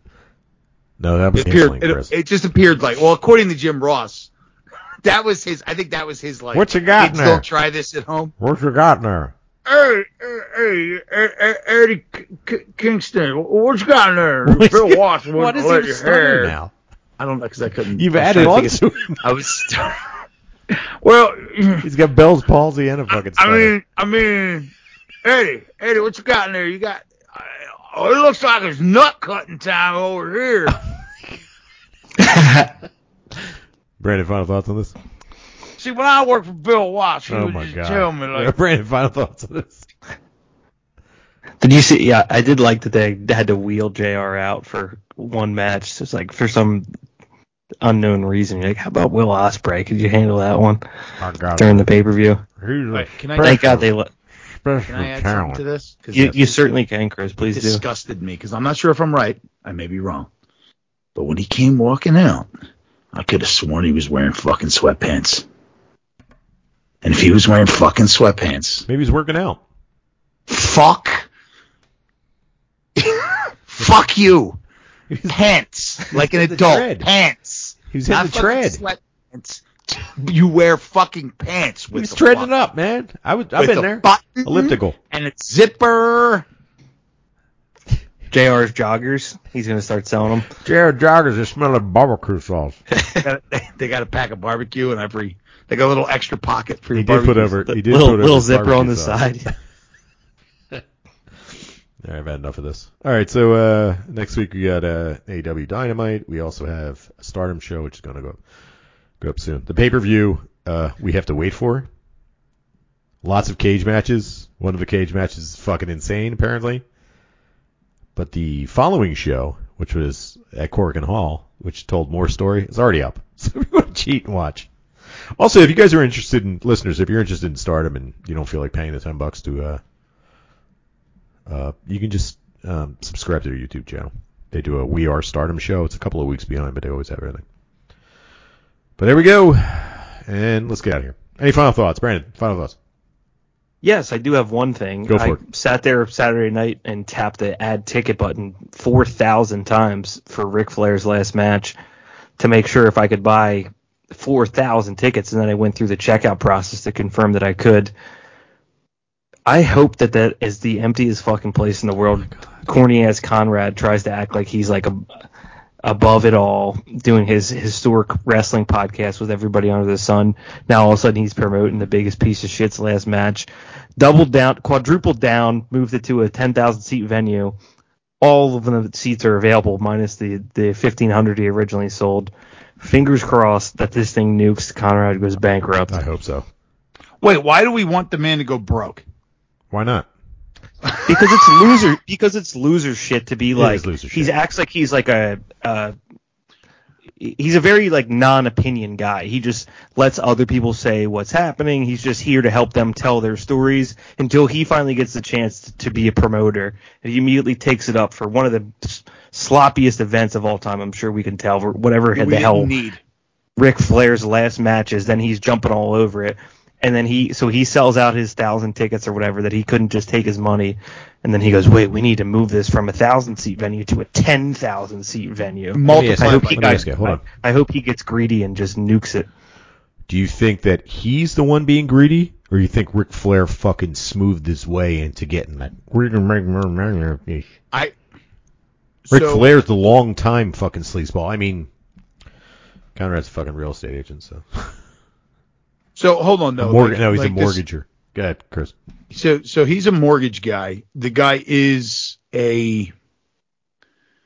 look, nobody knows his backstory. I don't know his fucking backstory, but he's a mortgage guy. Who knows where he comes from? He's come from money. Who knows? But he is very successful. A lot of it on his own hard work, from what I can gather. So I could probably see. But he's also a bit of a sycophant. So I could probably see Ric Flair pushing him into, I can sell 10,000 tickets. Come on, Conrad. Just give me like another $100,000, Conrad. $100,000. And this is the worst part about it, though. You want to get into fucking sleazeballism. If that's the case, the dude's his fucking son-in-law. Who? Conrad is Ric Flair's son-in-law. Wait, what? Conrad Thompson is married to Ric Flair's other daughter. What? Yes, he's been married to her for like 2 years now. The dead one? No, that's his son. What's the name of that one? I don't know. Flair. Reed. Flair. Reed Flair. I don't know. Yeah, remember when Reed died? So it's like, he's like, oh, I can get my through. I can give him like he saw the daughter marry the guy who has a lot of money. The obese guy. The obese and not trying to lose weight. He's a fucking okay. He's a big man. He is fucking insanely big. Ric's like, you better marry him. He's got a big bankroll, and I can get him. We're gonna take it all. He can rejuvenate my career at 80 years old. I watched some of the press conference for that. Okay. I sent you. Brandon, any final thoughts on my points real quick before we get to the press conference? My only final thought is, like, because Chris asked the question, if you buy tickets to see something and you go, oh, cool, there's only 1,500 seats here, I would be interested in seeing X event at 1,500 seats. There's not a bad seat in there. And then the asshole that's running the event, or the band or performer themselves, goes, actually, now your seat is in the lower bowl of a 10,000 seat arena. You immediately just go, oh, fuck you, I wouldn't have bought that ticket in the first place. Right. Too late, you already gave them their money. Right. It's just scum shit. Scumbag shit. It's corny shit. Because a front row seat is now, you're probably blocked because you're in that weird lower section of the bowl where you can't quite see over people. Or to Brandon's point, you bought these tickets, and all of a sudden they're like, oh, we're going to expand it and go to a bigger stadium. Yay for everybody. Guess what? The tickets you paid for are now behind tickets that are now twice as much that you paid for. Right. Now you're not ringside. Oops, also, got ya. Yeah. Fucking scumbag shit. Well, I think that this is going to be a complete and total fucking disaster. I hope. I mean, honestly, I do too. I was just curious, like, the only way what your thought process was. The only way that this match will be a success if I see the Grim Reaper as his opponent and he kills him. I'm not talking about evil with his Sith. I'm talking about the legit Grim Reaper. He comes in the ring and Ric Flair's going, oh no. So I'm going, no. Oh, no. He flips over. He does the flop over. He walks. He falls. And then the Grim Reaper just touches him, and he's dead. He turns to dust. Or he turns into a squashed pancake and dies. Then everybody in the crowd will be like, he was such a great man. He was a great man. And we all know he was. Fucking, yeah. That would make him the greatest pro wrestler of all time, though, if that happened, if he just let somebody kill him. I finally did another 60 minutes. No. And then the other part about it is what's the rest? What else are you getting? They haven't announced a card. Andrade versus Jay Lethal. That's what you're getting. That's the co-main event. Andrade versus Jay Lethal. Yo, who the fuck wants to see Jay Lethal do anything? I mean, really. Who gives a fuck about that dude? Lethal injection. And the other thing, like what you said, like with Conrad, is that Conrad is also he's a big Meltzer fan. He's a money mark, dude. It's just like, dude, what? He's the classic money mark. He's like the wrestling politics guy. Also, a dude that should never be doing a video-based podcast. Sorry. He's a good-looking dude. Brandon, what do you mean? Good. He's like politicked his way up the food chain of pro wrestling to now he's in this spot where he's like somehow promoting Ric Flair's last match and married to his daughter. And like, why is it this guy? What is he good at? He just smoozes his way through the crowd. He's good at making money, that's for sure. And these I think this is going to be the big grand finale, and the fireworks going to go. So if I could be 100%. It's Ric Flair versus Conrad, and Conrad's like, "You son of a bitch, you ripped me off for all this money," and he just fucking haystacks Calhoun's him and just keeps splashing him and shit.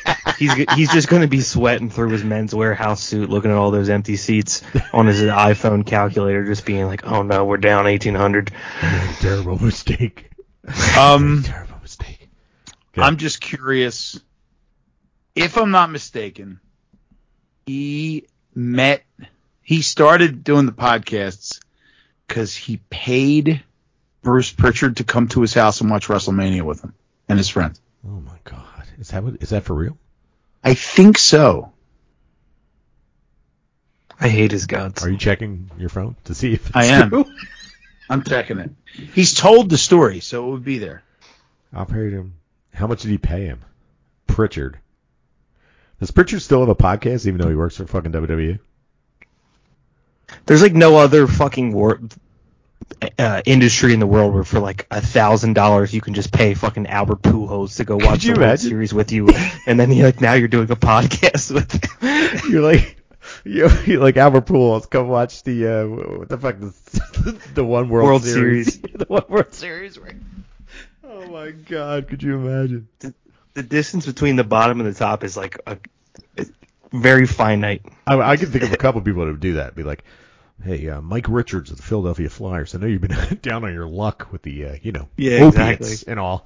Come on over. I just want to watch The Shift with you. I'll give you $1,000." Hey, Jeff Carter, we rented a beach house. We're just going to do a little pod. Do you mind? Oh my God. Chris, you were going to say something before. The press conference. Let's get through the press conference. Go ahead. No, I really don't have much to say. He's just kind of fucking embarrassing.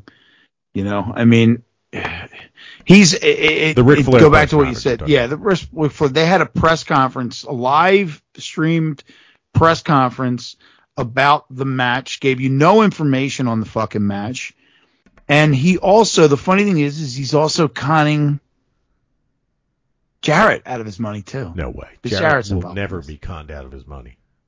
Someone's paying for this. Somebody's paying for it. Because Jarrett ain't paying for shit. Yeah. I wonder who they got to pay for it. Conrad Thompson. They probably both Conrad. It's probably the two of them are probably like fucking. They saw that fat fucking whale and were just like, yeah. Because all these guys are making so much money off these fucking podcasts, and they were just like, all right,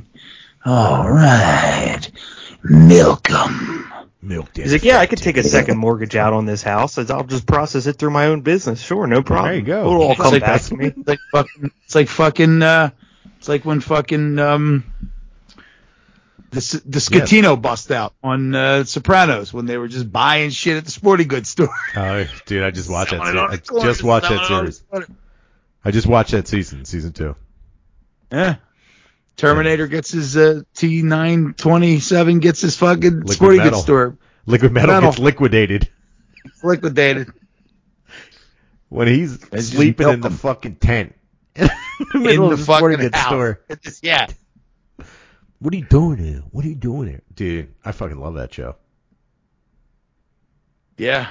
Yeah, somebody made a comment that it wasn't good. I was like, well, you're an idiot. Yeah. So that show's fucking amazing. It wasn't good? It wasn't good. Brandon, thoughts on the Sopranos?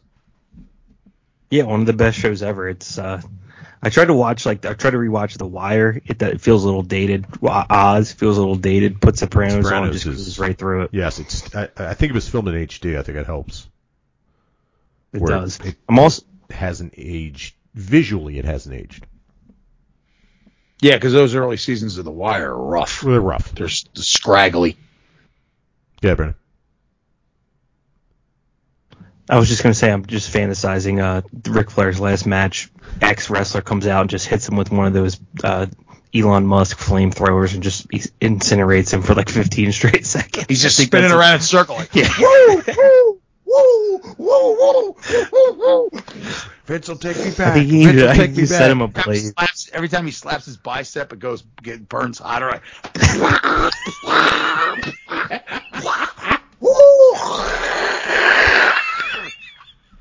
Burns like a zombie in Minecraft. Until it's just like a truly crisp, black, shrunken corpse just laying there. Like, all right, everybody. The fire And he goes department down, just comes in. he's like, he lays there and just goes, his mouth just goes, his jaw goes, and you hear, real quiet, you hear, woo. I was hoping he would go, I hear. What? Course, shoot. Did I fail at that? Oh, well. No, that was good. All right, final thoughts. Let's get out of here. 2 hours. I hate all these motherfuckers.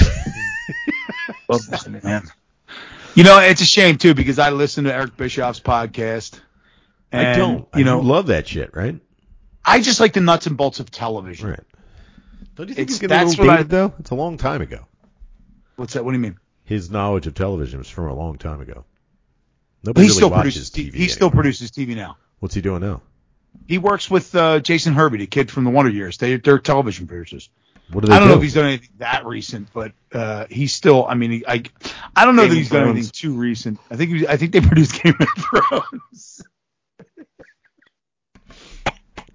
Which They're is doing a the House of Targaryen show. Yeah, no. Actually, Jason Hervey is starring as the dragon. It's the older brother from the Wonder Years' head on the dragon's body. That's insane. So we watched Clash of the Champions in 1988, and Jason Hervey was one of the judges for Ric Flair versus Sting. Mm-hmm. Do you think that they were in cahoots since then? Yeah. So They mentioned it. I don't know how he met Jason Hervey. It's got to be around that time. Yeah, no, Bischoff was an announcer, I think, during that, because that could have been during Bill Watts. It was Bill Watts. Yeah, so Ric Flair, he was the C Squad announcer, Bischoff, but him and Jason Hervey go back like that long. I don't know how he crazy. knows Jason Hervey. What if it all ties and together and they're still doing fucking weird shit together? They're still. And I don't know if fucking- they're still producing television, but I mean, I like the nuts and bolts of. So yeah, because you have WWE, which is Vince, stinks. right? I mean now it's different, but it's Vince, right? Yeah. Back then it was Vince, and then you have WCW, which was Turner, and there were it's just a totally different, and he's completely open about everything because it's all a matter of public record. Right. So it's like, who the guys were and what positions, what they were making, how much was this is what we did. And it's just, I don't know. I find that, that nuts and bolts kind of stuff very interesting. I always have. Yeah. Whether it be new stuff or old stuff, it doesn't matter. I just find it very interesting. There you go. So that's why we're thinking that Ric Flair's last match will be against Eric Bischoff on an animatronic dragon just comes down to No, Jason Hervey. Jason Hervey. Game of Thrones. Game of Thrones Part 2. Brother. Yeah, the older brother. Game of Wonder Years. And he comes down like, he's going to be waiting for his opponent, and just comes that fucking dragon flies through and Fucking Winnie shows 8,000 up. degrees. She's casting magic. So, who? Winnie. Wendy? His wife? Winnie. Oh. Did you Yeah, ever so watch The Wonder Years? Me? Yeah. Yeah, I've seen episodes here and there. Okay, Winnie was a big part of it. Yeah, she was the love interest. She looked like an owl. Yeah, she was She a was good a little looking bit owl. like an owl. She was a very She was a attractive good-looking owl. She looked like an owl. And she like, was very attractive. I was a fan. I was a big fan too. That was Nick at Night for me. I went, oh yeah, right, huh? And you were like, every night you went to bed and you heard, what can we do? Let's hang out at home. Wendy. Winnie's coming. Can you stand up and walk out on me? There you go. Joe Cocker. True story. Got cock in his name. Brandon had cock in hand. Winnie. Winnie and Cockadad. Not terrible. All right, All right, I've had enough. 2 hour, I've 1 had minute enough of both of we've you. gone off the rails. All right, that's it. We totally lost it. All right, thanks for joining us this week. Enjoy us there every week at Wrestling is Hard. Follow us on Instagram and Twitter at hard_wrestling. Subscribe and follow. Tell your friends. For Brandon and Chris, I am Jim, and we will be back here next week.